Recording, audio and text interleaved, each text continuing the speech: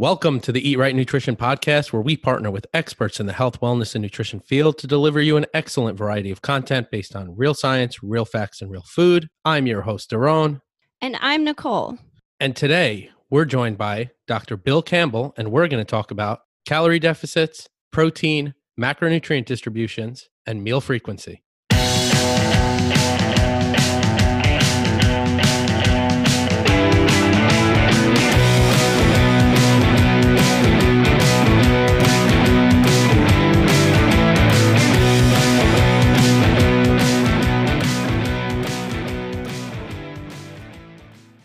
Ladies and gentlemen, today we're joined by Dr. Bill Campbell. Dr. Bill Campbell is a professor of exercise science and the director of the Performance and Physique Enhancement Lab at the University of South Florida. He's published over 150 articles. His research is focused on improving exercise performance and enhancing physique through resistance training, nutrition, and dietary supplements. Dr. Bill Campbell. Hello. Hi. Thank you for being here. Yeah, sure. Thank you for the invitation. We love your research. Yes, we're very excited. It's good stuff. It's good quality research. I'm like, this guy, we got to get him on. I'm very blessed. I get to research what I like to research at a place where I like to work. I see you teach a lot of classes too. Yeah. In the past, I used to teach a lot more. I teach 4 different classes right now.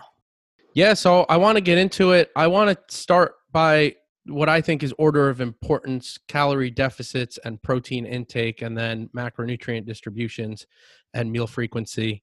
Some of the research that you have on calorie deficits and diet breaks in terms of who's going to lose weight quicker, kind of like playing the longer game versus not, or increasing calories when your body goes through those metabolic adaptations. So can you talk to us a little bit about some of the research on calorie deficits in general and diet breaks? Sure, yeah. And let me provide a little context as to who my primary audience is with my research. So at times we've studied bodybuilders competing for shows. We've done a few case studies in that area, but it's not my primary audience. So my research really speaks to people who like to optimize their physiques within a maintainable lifestyle. So I always like to start with that. So I'm not studying obese people, and I'm not studying elite bodybuilders. I'm kind of in the world of people who kind of want to look like a bodybuilder, but maybe not step on stage. So that's the framework for where my research, the type of subjects that we study. And when you discuss like caloric deficits, we'll start there. Now, again, I need to make this clear. This doesn't apply to an obese person, and it likely doesn't apply to a bodybuilder trying to get stage lean. It's what we know is if you try to lose weight too quickly, if your caloric deficit is too severe, you kind of invite some problems. And when you understand these problems, that's where diet breaks and diet refeeds can potentially help. So let me just talk about some of these problems, and not even getting into diet breaks right away, but just taking a more gradual approach is more beneficial. So there's even just not even severe dieting, people on a 10-day diet that reduce their calories by 20%, what happens is muscle protein synthesis goes down by nearly 20%. Muscle protein breakdown in that situation is significantly increased. We know that metabolic rate is suppressed with severe caloric restrictions, and the longer a caloric restriction is attained. Recently, I read some research on there's anabolic signaling disruption in terms of the growth hormone IGF-1 axis. A caloric deficit puts issues into that, meaning that growth hormone is elevated, but IGF-1, insulin-like growth factor 1, which is highly anabolic, that is suppressed in a caloric deficit. And then, of course, just people like getting grouchy and irritable, all of the lifestyle. The hangry. Yes, yeah. So you have all of these negative aspects that are more manifested when the caloric deficit is severe. And also, what a lot of people can't appreciate is when you do go on a severe caloric deficit, and then when it ends, you've really just set yourself up for future failure. You're much more likely to gain weight back. And the weight that you gain back is much more likely to be gained back as fat. And there's this theory that's been put out there that if you lose weight rapidly, and there's a couple studies that would suggest this, the Minnesota starvation study, there was a study conducted in military trainees going through basic training. I think there was a twin study that I'm aware of, but a rapid loss of fat, and then at the end of their diet, when they start to gain weight back, they actually got back to their pre-diet body weight level, but they kept gaining fat past that point until they were able to gain their muscle mass back. So it wasn't until their muscle mass was regained that the body stopped putting on additional fat. And they also associated this with hyperphagia, which is this extreme desire to eat. So in these few studies that reported this, it seems like your loss of muscle mass is very important to your post-diet success. So not only should you take your time, you want to do everything you can to protect your muscle mass when dieting. So those are my general philosophies. I have like what I call the 3 principles of fat loss. Lose weight slowly, don't reduce protein when dieting, and resistance train. All 3 of those things together help protect muscle mass, and they help protect metabolic rate. So now, back to your question, now that we have a little context about caloric deficits, well, what is an ideal caloric deficit? I can tell you what my lab has done on several occasions and what we've noticed. We will typically utilize a 25% caloric reduction from maintenance levels. We typically spend about 2 weeks determining our subject's maintenance levels. So let me just jump in. Let me ask you this. What are you using to determine the maintenance in that 2-week period? Yes. So in research, there's 2 general ways. You can estimate it or you can measure it. So what we do is we work with our subjects and we give them a nutrition coach. So every one of our subjects is assigned their personal nutrition coach. So if our subjects don't know how to track their macros, so we're a macro tracking lab. That's how we're a flexible dieting lab. That's the approach we take. So we provide an education to our subjects. Hey, here's how you track your macros. And years ago, we needed to have a pretty large educational intervention with our subjects. Today, I'm amazed. Most students know how to track their macros and already do this, a significant majority compared to just a few years ago. So we have them come in and we weigh them. And then depending on the study, we give them a scale to take home. And we say, hey, weigh yourself every day. And even if we don't give them a scale, we have them come back 2 weeks later. And we say, hey, just track everything you're doing. Don't change anything. Please don't change what you're doing. Just do what you normally do, but record it. And we monitor their weight. So in a perfect world, they don't gain weight or lose weight. And we also measure body water so we can adjust for changes in total body water, especially if there's if they're in the menstrual cycle, if it's a female subject. So we basically invest heavily in an educational process and a 2-week period where they're tracking everything. And that's where we establish their maintenance calories. And then from that, we subtract. Now, let me also just say the other common approach that I don't like as much. A lot of researchers will estimate a subject's resting metabolic rate, or they'll measure it. Then they'll add on to that an activity factor. So if they're very sedentary, they'll multiply their metabolic rate by 1.2. If they're active, 1.5. Like a Mifflin equation or like something a Mifflin, like that. yeah. Yes, yeah. And that there's nothing wrong with that. That's better than just taking a stab in the dark. But the one thing I don't like about it is it's not as specific to the individual that actually getting them to track their food. So I like what we do for 2 reasons. One, we're educating our subjects on how to track food, what food is. They can't be lazy in that process. The other thing is we're not just giving a blanket statement. If we measure somebody's metabolic rate, one, there could be some error associated with that. The other thing is, what if they estimate their activity incorrectly or we estimate it wrong? So we're multiplying it by an activity factor that might not be ideal. Now, that's not to say our system doesn't have its flaws. What if they don't track everything? What if they underreport or overreport? So all of these things have issues. But I prefer to base it on food intake, not on non-food intake measures like metabolism and perceived activity levels. Mm-hmm. Now, obviously, it's never going to be perfect, like you mentioned. And, if somebody's stressed out one week, that affects their resting metabolic rate. And there's multiple factors, but we're just talking activity level and dietary intake and their weight. Yes. Yep. And what we do also during that maintenance period is we tell them, don't change your activity during this 2-week period, because that will factor into what you normally do. So we don't want to change anything. We just want to record what you're doing. And I will say that model has worked out well. But again, it's a lot of work to educate them if they don't know how to do it, to provide them with a personalized nutrition coach. We give them spreadsheets. We give them, quiz questions on their diets. Like, do you know what a carb is? Do you know what a fat is? At least our coaches do that. They're working with them very closely during that time. And 2 weeks is better than one, obviously. I mean, 1 week would be better than no weeks, but 2 weeks is even better than one. So then you give them a 25% decrease deficit, right? Yes, that's what we typically do. And what I would say that what I refer to our system as, or what we do in our research, it's a protein anchored flexible dieting system.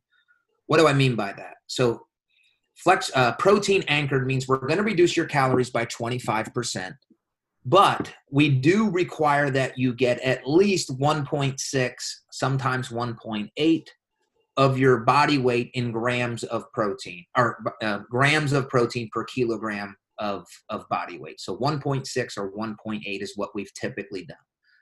So let's just say we went from 2,000 calories, we reduce it by 25%. So now they're at 1,500 calories. We're going to say that approximately, depending on their body weight, 500-600 calories have to come from protein.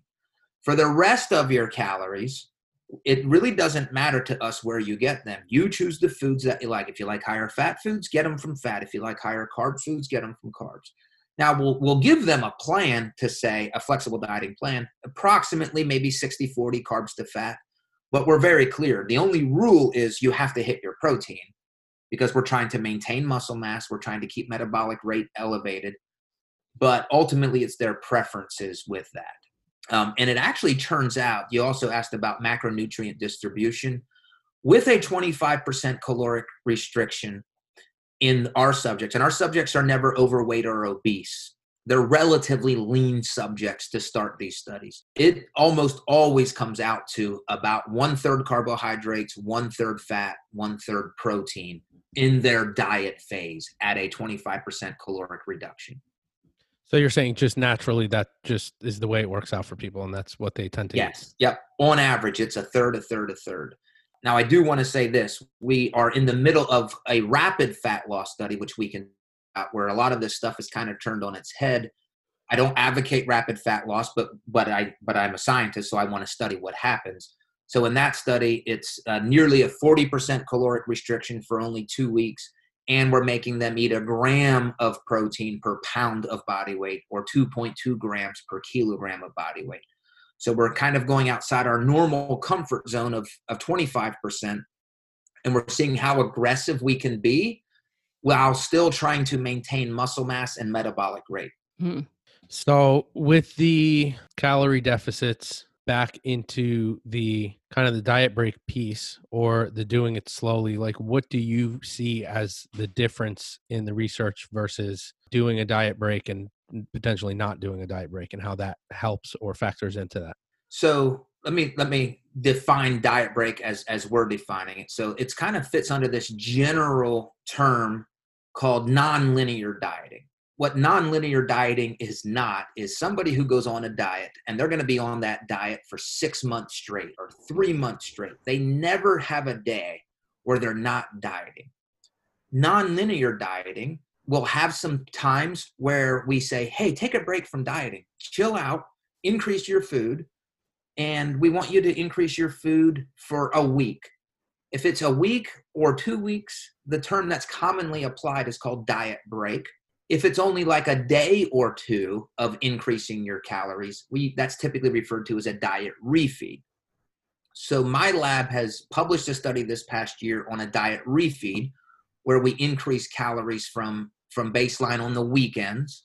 And we just finished a study where we did a diet break in resistance trained females where we had them take a 1 week break. So let me talk about what the research has shown. The research is always done in obese individuals. So this is what makes my lab unique. We are looking at different types of diets and strategies in people who are not overweight. There are people who are already relatively lean who want to get leaner. So that's something that we focus on. They want to reach what would be optimal for them.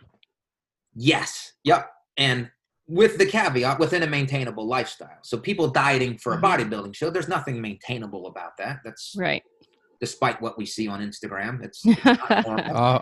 I've been there. Yeah. I've been there. I've competed 3 times, twice in the NPC, once in the INBF, and it's, all I want to do is eat when I'm done.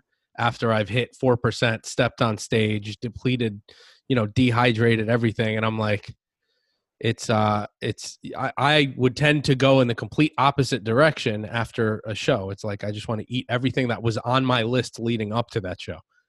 Yes. Yep. And kind of, my dream is to say, let's say in your case, you're 4% on stage, but let's say you were happy at 8% with your physique. What does it take to keep you there? Can we do that for you, that you can live your life? And like in my case, I have a family. Can I go out to ice cream with my family? Can I have whatever my wife cooks? Like what is that? What's that sweet spot where you're working, but it's maintainable? So that's the pursuit for me. I'd love the pursuit. Yeah.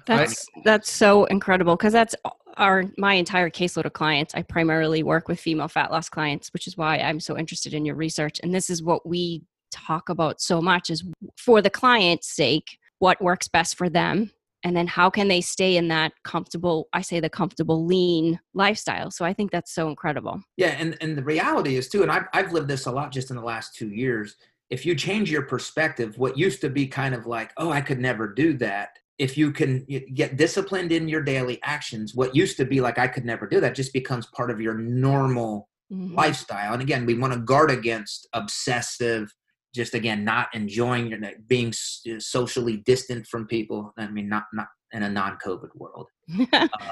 And then the other thing is, since you work with a lot of females, and this is unfortunate, but the media messages, the Instagram, yes. It's a lot of what I try to say is it's not real. These people are getting all of their pictures taken at one short time, and then they release them over the next year to make you think that was yesterday. Yes. It's just not a reality. You think So as a viewer, as a consumer of content, you think, how do they stay in shape all year round? And the reality is they've just got pictures just ready to load. Yep. Now, to be fair, there are outliers. I know some females and males that are naturally lean. Now, they're always relatively young too, but they're outliers. They're 1 in 1,000. And then, the other thing is there's drug use. I assume there's Photoshop and, all of that stuff. So the more the message is, and I have daughters, so I'm very sensitive to the messages. My daughters are 9 and 13. It's like, it's not real. It's not maintainable. Yeah. So you as a coach, if you're working with a lot of females in this space, it's just as much macros as it is psychology to say, hey, this is what this is reality versus non-reality. Yeah. The psychology of food is a huge piece. That's why I like all of your research on refeeds and diet breaks. I talk about it all the time, not just from the physiological parts that our body goes through, but from the emotional and mental state, to truly take a break. And like you said, go have ice cream with your kids and relax. Then you're more excited to get back into that diet mindset when you start the next week, if you've actually had a bit of a break and kind of let go a little bit. Yes. Yeah. And I'll comment on the whole ice cream thing there too. Now, I'm not a psychologist. I don't study psychology. We do some questionnaires in my research, but it's not my specialty. But going back to the research, when it's worked in a few studies in obese people, it's worked when it is a prescribed diet break. Mm-hmm. So they know ahead of time, I'm going to get a diet break at this week. So, and here's where I think is the difference. What I think is some people will, quote unquote, cheat on their diet. They'll fail and they'll say, oh, well, I'll just call it a diet break. And for whatever reason, it doesn't work, at least in the literature. It doesn't work like that. There's something negative. There's a feeling of guilt and failure. Mm-hmm. But when it's prescribed and they know it, and they could actually plan the ice cream with their children when in a diet, it's almost like that you embrace it. Hey, I can not only do this, I should, because this might help keep my metabolic rate high. This might help maintain muscle mass in this process. Now, to be fair, it's kind of sad. You have to plan ice cream with your kids, but the research does suggest that it needs to be prescribed.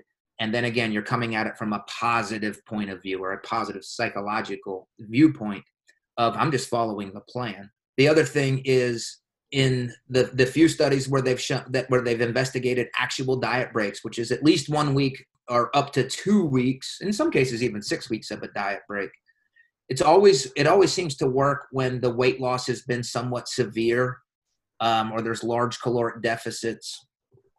So a casual dieter, there's probably no need for this. Mm-hmm. The purpose of a diet break is to prevent the metabolic adaptation, or some of these negative consequences that we mentioned earlier.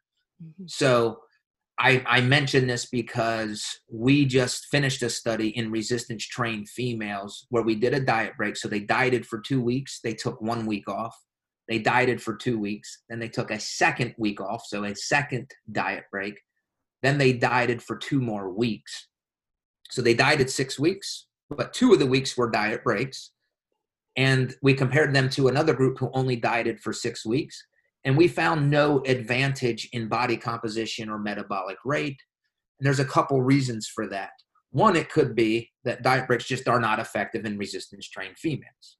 But I think that the more likely answer is they weren't lean enough to invite these negative consequences. In fact, metabolic rate didn't go down at all in either group. So we didn't have any metabolic damage to recover from. Mm-hmm. Same thing with muscle mass. There wasn't much muscle mass lost over these 6 weeks. So it could be that a diet break is more effective if the dieting itself is more severe. But the other part of it is, and this is, I think, is really cool, there was no weight gain. There was no harm in taking these 1 week breaks. So if they want to go on vacation, if they want to spend a week, they have family coming in, take a break. Now, you can't overeat during that week. You're going back to maintenance levels, and we kept protein high. But if you do that, you're not any worse off than if you hadn't done that. And I think a lot of people have the fear, well, if I take a break, I'll lose all my progress. Not according to our research. Yeah, that's definitely true. That's a good point, because one of the biggest things that I get from clients is, I'm going on vacation. What do I do? Or I have a birthday party, or what do I do? And I'm just like, do whatever you want. Realistically, like, just eat healthy foods, choose good quality foods. But if you decide to have dessert, now, obviously I don't expect people to completely track when they're on vacation, but it's okay. And I think the big picture and the big message is, it's not even going to be a thing, right? It's not going to affect you where you're going to throw away all your progress. You're going to go away. You're going to enjoy the week. Then you're going to come back and you're going to get right back on track. Yeah. And I don't think there's anything more miserable than trying to diet on vacation. Yeah, like, exactly. Talk about hell on earth. Yeah, you want to have fun. I just think that, yeah, hopefully our data, and we have not published this yet. We have it. It was presented, it's submitted as an abstract to the International Society of Sports Nutrition's conference a few weeks ago. So I'm able to talk about those results. But the fact that there was no harm done, like no weight gain from going back, I think is a pretty powerful approach. Now, I'll also mention what we found in our diet refeed study.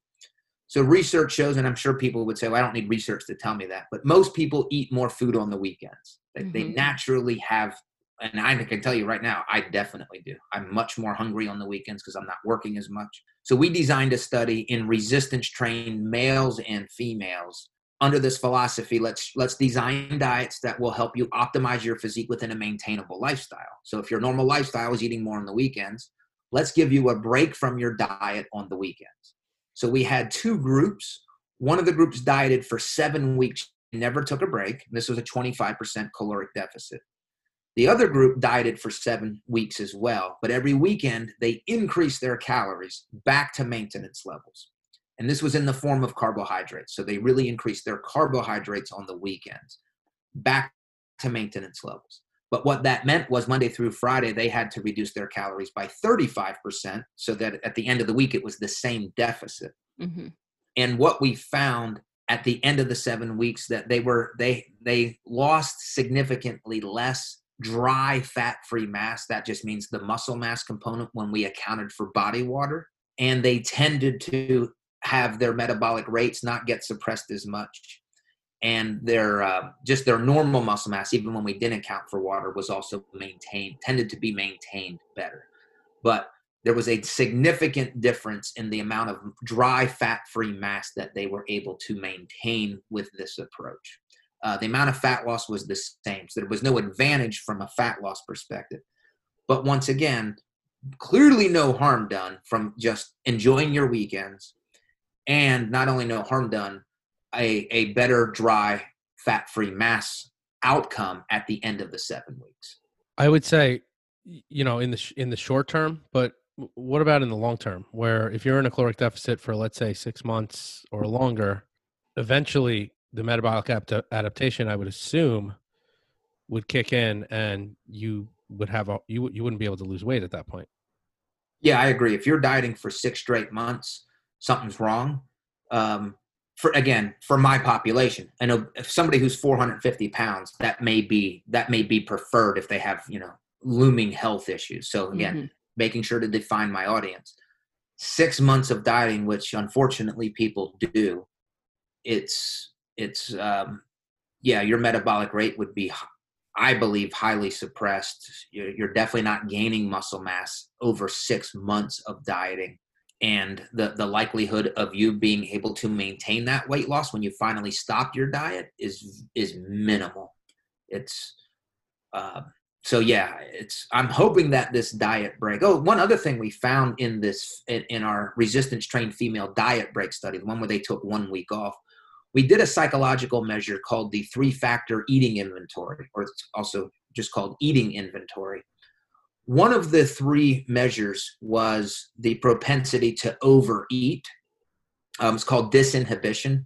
And I always forget what that means, but basically, what's your likelihood of just gorging on food?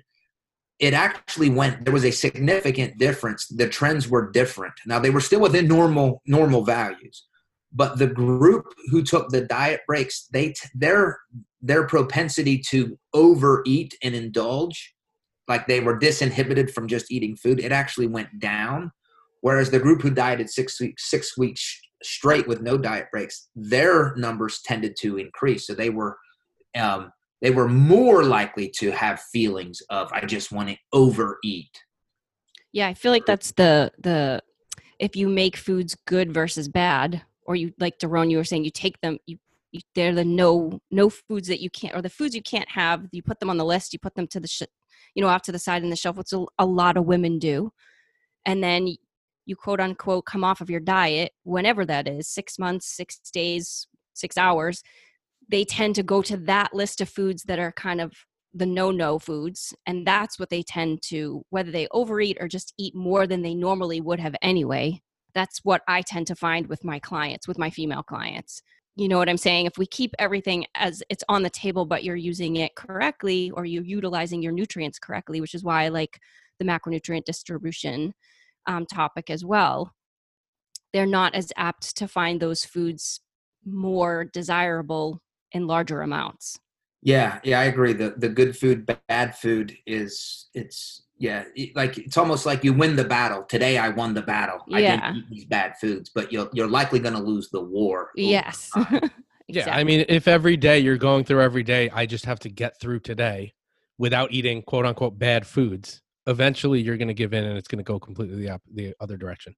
Which brings us to protein intake, which I'm dying to talk about, considering I find protein to be the most satiable.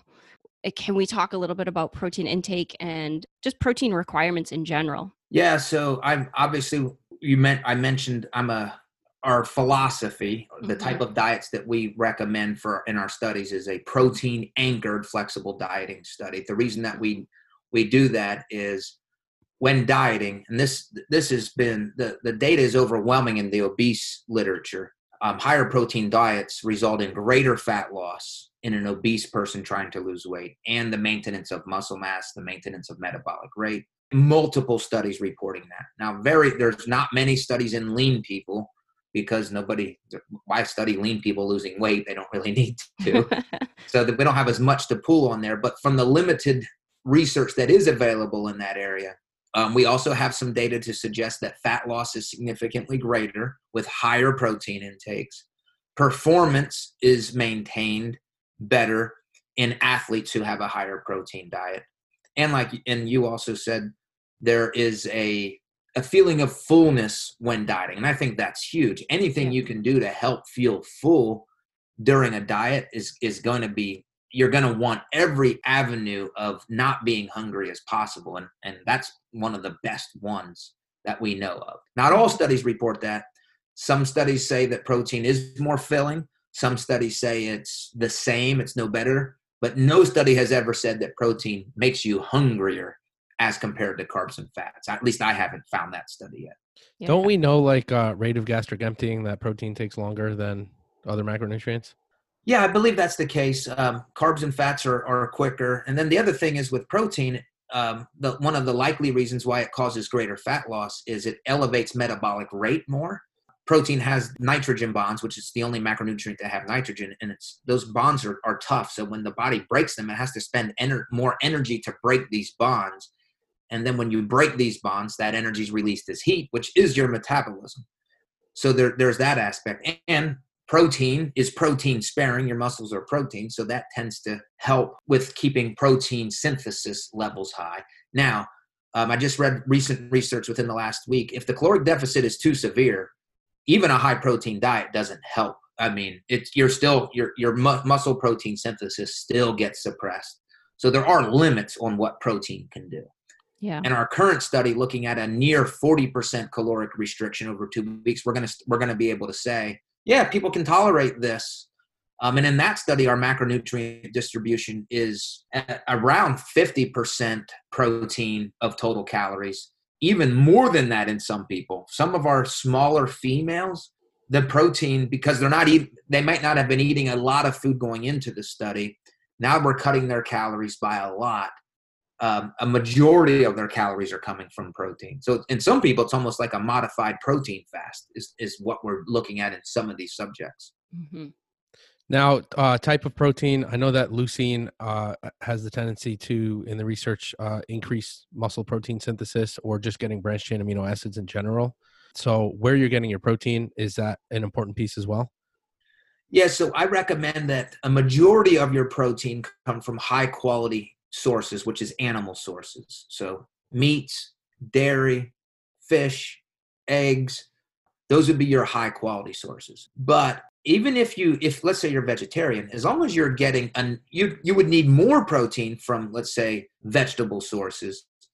But as long as you get enough protein, even though it would be more, even some of these non-animal sources would allow you to help receive the benefits of a high protein diet. But you are getting more calories at that point because you need more protein from these lower quality sources. Let's say like rice protein, pea protein, potato protein. Soy protein is a great protein for if you don't want to take whey protein or casein or these higher quality sources. Soy protein it's just a little bit methionene's a little low. And one of the things that I always recommend is, instead of doing for some of my vegan clients that I've had over the years, is instead of doing a rice protein or a pea protein, try and find one that's combined, rice and pea, because then you're completing that amino acid profile. And distributions, because I think this is a big one when you talk about the carnivore diet, the keto diet, the different high carb, low fat, in terms of calorie deficits and creating calorie deficits. Does the distribution matter?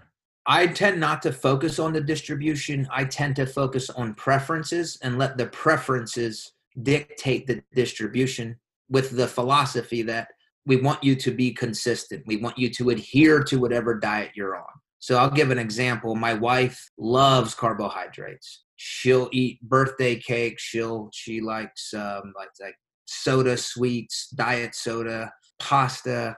She's not real big on fats like bacon. She doesn't like eggs. So for somebody like her, if I said, hey, you need to get, after protein, I want you to get 50% carbs, 50% fat, she's going to struggle getting that much fat. And I would say less likely to adhere to her diet.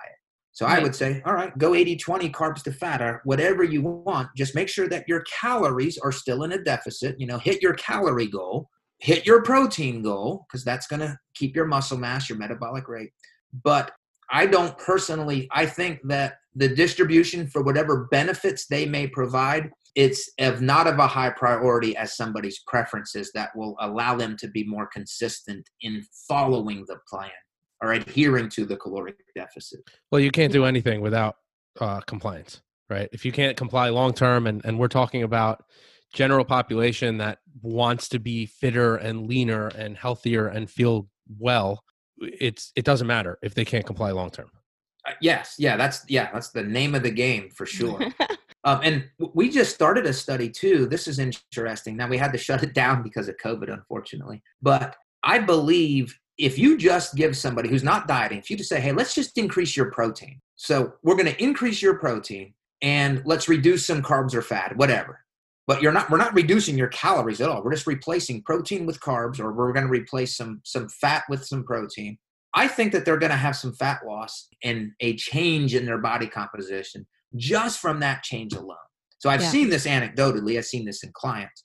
So we finally designed a pretty large study. So this study is in non-resistance trained females, and it's going to be the largest study we've ever done. Our intent is to recruit 90 females, and one group will not change anything about their diet. They're just going to start their resistance training program. The other group, we're saying, do the same resistance training program, but we want you to just double your protein intake from some of your normally consumed protein. So if you normally have 2 eggs for breakfast 3 times a week, eat 4 eggs for breakfast. If you normally have a chicken salad, get a double helping of chicken. If you normally have tuna, a can of tuna, have 2 cans, or whatever it is. If you, most of these females aren't taking protein supplements, but if they were, have 2 scoops instead of 1. Then the third group, we're saying, not only do we want you to increase your protein, we want you to actually track it and hit a gram per pound. So that's like the more stringent group. But the question is, do you really have, if you're taking somebody who's never tracked before, do we really have to get them to do this big jump of learning how to track, weigh, measure? Or can we do something simple to say, just double your protein from normal high protein foods? Do that, a couple times today. Don't track anything, and let's just see what happens. That's the question we're going to find out. And maybe you do have to track. That's exciting. I can't wait to hear the results of that. I do that with my clients all the time when we get started, just to practice. Just eat protein. Just get protein in. Let's just start there before we start tracking. And then we do a little bit of education as we go through, as they're increasing those, I call them the little mini bites extra. Instead of eating the extra carbs, just have a couple extra bites of your protein. And it absolutely helps. So I'm excited to see how that turns out. So your experience though in your clients is that there are improvements in body composition just from change? Absolutely. I think 2 pieces. One is the hunger control. They're not as hungry for the carbohydrates because they're just changing the ratio of that macronutrients per meal. And then the second is they have more energy to lift. So their excitement to lift, they're feeling stronger. They're feeling like they can push a little bit harder. So I definitely feel like those 2 pieces are something that I've experienced with clients. And then long term, like maybe 8, 10, 12 weeks when we do body fat tracking, they definitely see improvements in a decrease in body fat and an increase in muscle mass. So I'm excited to see what your research Yes. Yeah. We actually started it. We had 26 females started, and then a week into it, we had to shut down, not just because my lab is in a campus recreation facility, and they had to shut down. So that by default made me shut down. So we're hoping to get started again in January. Oh, Well, cool. I would assume, just based on that, if you kept calories the same, Yeah. and you change the composition of protein, and they're doing a resistance training program, two things are going to happen, right? One, you're going to have the thermic effect of the protein that you're breaking down, right? Thermic effect of the food that you're eating is going to increase. So you're going to burn more calories per day just by eating more protein. And the second thing that's going to happen is you're going to build more lean mass, which is also going to raise your resting metabolic rate, correct? Yes. Yep. And we are measuring metabolic rate. So in theory, two of these groups are not dieting; they're actually increasing their food. Right. The question is that going to cause fat gain or not? I'm not going to be surprised if it doesn't allow them to gain any fat. But we'll see. And we had to be really, really careful. Dr. Eric Trexler helped us design this study, and Dr. Rob Wildman he works for Dymatize. And Dymatize has donated a lot of protein for the protein tracking group for this study. But we had to make sure that the control group didn't do any tracking. So normally we have people do a lot of tracking, but we said, no, we can't really bias them at all to know what they're doing. We don't want them to change anything. So they don't track anything until the end of the study, like the last week of the study, so that they literally, hopefully they don't even know what a carb is if they didn't know what it was before the study started.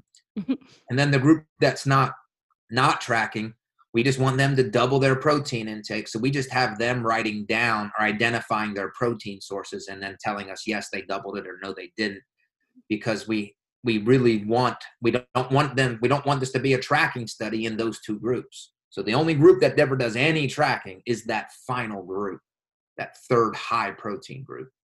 And then the last thing I wanted to cover, and the reason why I wanted to cover this is because I saw an Instagram post from you. I believe you posted it yesterday about meal frequency and what we used to think versus what we know now. Yeah. The old, and it's funny because that resonated with me because I'm reading you writing in the post about I thought this too, like you got to eat 6 meals a day. And when I was bodybuilding, I was like 6 to 7 meals a day. That's the ideal way. And you're saying that today we know otherwise, which I know from a client standpoint, but from more of a research standpoint. So where are we at in terms of meal frequency? Yeah. So just to reiterate, we were all taught eat 6 times per day. It keeps your metabolic rate high, it keeps your fat loss, it keeps you from gaining weight. And just 2 personal experiences with that, living that lifestyle. One is it's really hard to eat 6 times per day. It's like all day you're planning on your next meal. And for me personally, I'm hungry all day long. I'm eating all these smaller meals, and all it does is just make me hungry all day. So I've learned personally, I'd much rather have 2 huge meals than 6 or 8 smaller ones. That tends to be different in some people. Some people feel more full if they can eat more often. Other people feel more full if they eat larger meals. And in that post, I kind of said, well, where did this come from? Why did we think this? And it came from observational studies where they just observed a bunch of people and they said, how many times do you eat per day? And there were people who said 2 times, and I'm simplifying this. There were people who said 2 times, and there were people who said 6 times. Well, when they took that data and they said, okay, everybody who eats 2 times, wow, they're all overweight. Everybody who says they eat 6 times, none of them are overweight. So clearly eating 6 times causes you to be lean, and clearly eating less than 6 times or 2 times causes overweight. So that's what a concept I didn't use this in my post because it's for Instagram and it gets a little complicated, but that's reverse causality is a mistake that they made there. It may just as easily be that these people were overweight, and because of that, that's why they're only eating twice per day. And the people who were not overweight, that's why they eat 6 times per day. So 2 other thoughts here. One, who's more likely to skip meals? Somebody who's overweight or underweight? Well, it's overweight. So that might not be how they normally did it, but now they know they're in a study being watched. So they're not going to be honest, or they're going to skip meals for this research. And we also know that everybody, but more so obese and overweight individuals, they underreport their food intake. So there's probably where the misinterpretation came. Now I'm aware of about 4 to 5 actual intervention studies, some of them where they had people in metabolic wards and they actually measured their metabolic rates, their ability to burn fat, or they measured them over 6, 8, 12, 14 weeks from a high meal frequency or low meal frequency. And in every one of these, let's just say it's 5 studies, in all 5 studies where they measured body composition or metabolic rate, there was no advantage to eating more times per day than fewer times per day. And in some cases, it was actually worse to eat more times per day. One of the studies had a little bit less of a fat burning effect. Now, the obvious caveat to this is, what if you're an active person who resistance trains, which is my population, and protein intake? I personally think that it makes sense. Now, I can't point to research, or I can't point to good research to say you need to eat protein 4 times per day. But I think that's probably about right. 4 large doses of protein per day. So whatever you weigh in pounds, divide it by 4, try to get that 4 times per day. Breakfast, lunch, dinner, post-workout would be the easiest way to hit that. But is 5 better than 4? Is 4 better than 3? I don't know. I don't think we can say that from the literature, but it's where I fall just from a practicality standpoint and based on some limited, not great research. So you're saying in terms of maintaining lean mass or building lean mass, theoretically, right, without research, or hard data, we would say, hey, probably at least 4 times a day to consume protein. Yeah, I would say 3 to 5, but 4 is about the sweet spot. And what we know, there is some research to suggest. Well, let's just say somebody says, "Well, I'm going to eat 8 times per day," because what can that hurt? Well, there is this concept known as the refractory response or muscle full response to protein intake. And based on this data, if you have protein all day long, your muscle protein synthesis goes up, and even if you continue to eat protein every, let's say, hour, muscle protein synthesis will still come back down. So there is a threshold. There's a threshold. It's called the refractory response. So what this theory is, you have to eat protein and it will spike muscle protein synthesis. Then it actually has to come back down to baseline before it will go back up again. So if you can, in the study that I'm referring to, they actually infused, like through intravenously, amino acids, like an essential amino acid solution. They showed muscle protein synthesis was up. It went back down to baseline despite the fact that protein was still being fed into the body intravenously. Mm-hmm. So you can't assume that I'm going to eat protein all day, because that study alerted us to say, no, that doesn't elevate. Logically I would think, yeah, that makes sense. But it didn't. And if it did work, I think we would see people eating protein 10, 12 times per day for added benefit, but it's not it's just there is a threshold. It's interesting you say that, because I remember a while back, like, Jay Cutler eating 10 meals a day and, waking up in the middle of the night to get in a whole chicken, right? Like him and Ronnie Coleman, they were of that school of thought. But I also think there's a difference, when the average, going back to consumers of content, when they're looking at that stuff, they're not realizing that there is some enhancement in those guys. And we would have to actually study and look at the difference between enhanced athletes versus non-enhanced athletes and see what the difference is in terms of protein synthesis there, because we know that anabolic compounds will increase muscle protein synthesis. Yeah, I agree. I treat them as 2 different populations. It might as well be chickens and humans, when I look at enhanced versus non-enhanced. Mm-hmm. Cool stuff, man. Really great research, really great insight. I love what you're doing. I'm excited to see that study that you have upcoming. When do you have like a timeline on that? The rapid fat loss or the diet break? Nicole, which one was that? The one he's bringing back in January that they stopped during COVID. The one that you stopped. Okay, so that's our protein tracking study. That will probably not get done until the end of 2021, mm-hmm. considering how many subjects we need to do in that one. Our rapid fat loss study, we'll finish that at the end of October in terms of the data collection. Then we'll analyze that data and submit that for publication. But that's really going to be cool because we're going to be able to see how can we go on a rapid cut for 2 weeks. Again, it's only 2 weeks, and still maintain muscle mass and not do any damage to our metabolic rate. If we can, okay. Now it goes against my philosophy, but where I would put this in is this is only intended for a 2-week period of time. You're not supposed to stay in this 40% deficit for an extended period of time. So can we go in with a lot of energy and a pretty aggressive and then come out of it without doing any damage? That's the real question. Come out untouched. Yes. Yeah. So we're going to see. Interesting. I think it's great stuff. I mean, listen, when I was in college studying nutrition and dietetics, I felt like it was both ends of the pendulum, right? And at the time, I graduated in 2013, I felt like I was only either reading obesity research or only really reading sports specific research. And you're kind of in that middle ground, which I love because that is what speaks to most people. That's what the majority of the population needs. So I really think it's excellent research, and the population that you're focusing on is awesome. And yeah, it's great.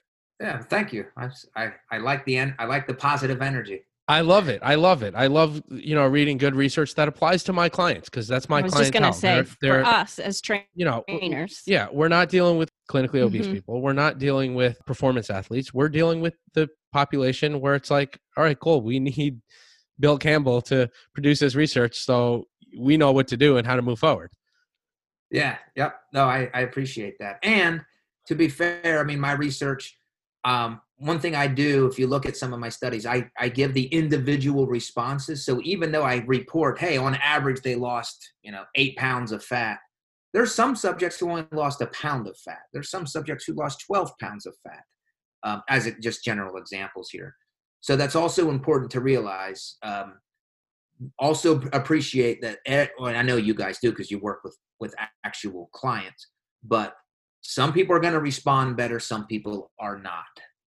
Yeah, that's huge. And thank you for saying that, because even our clientele that may be listening to this, they not comparing themselves to each other or to what someone else may be experiencing is important as well. Yes, absolutely. All right. All good stuff. Ladies and gentlemen, if you enjoyed this episode, click subscribe, comment, and give us 5 stars, and you'll hear us next week.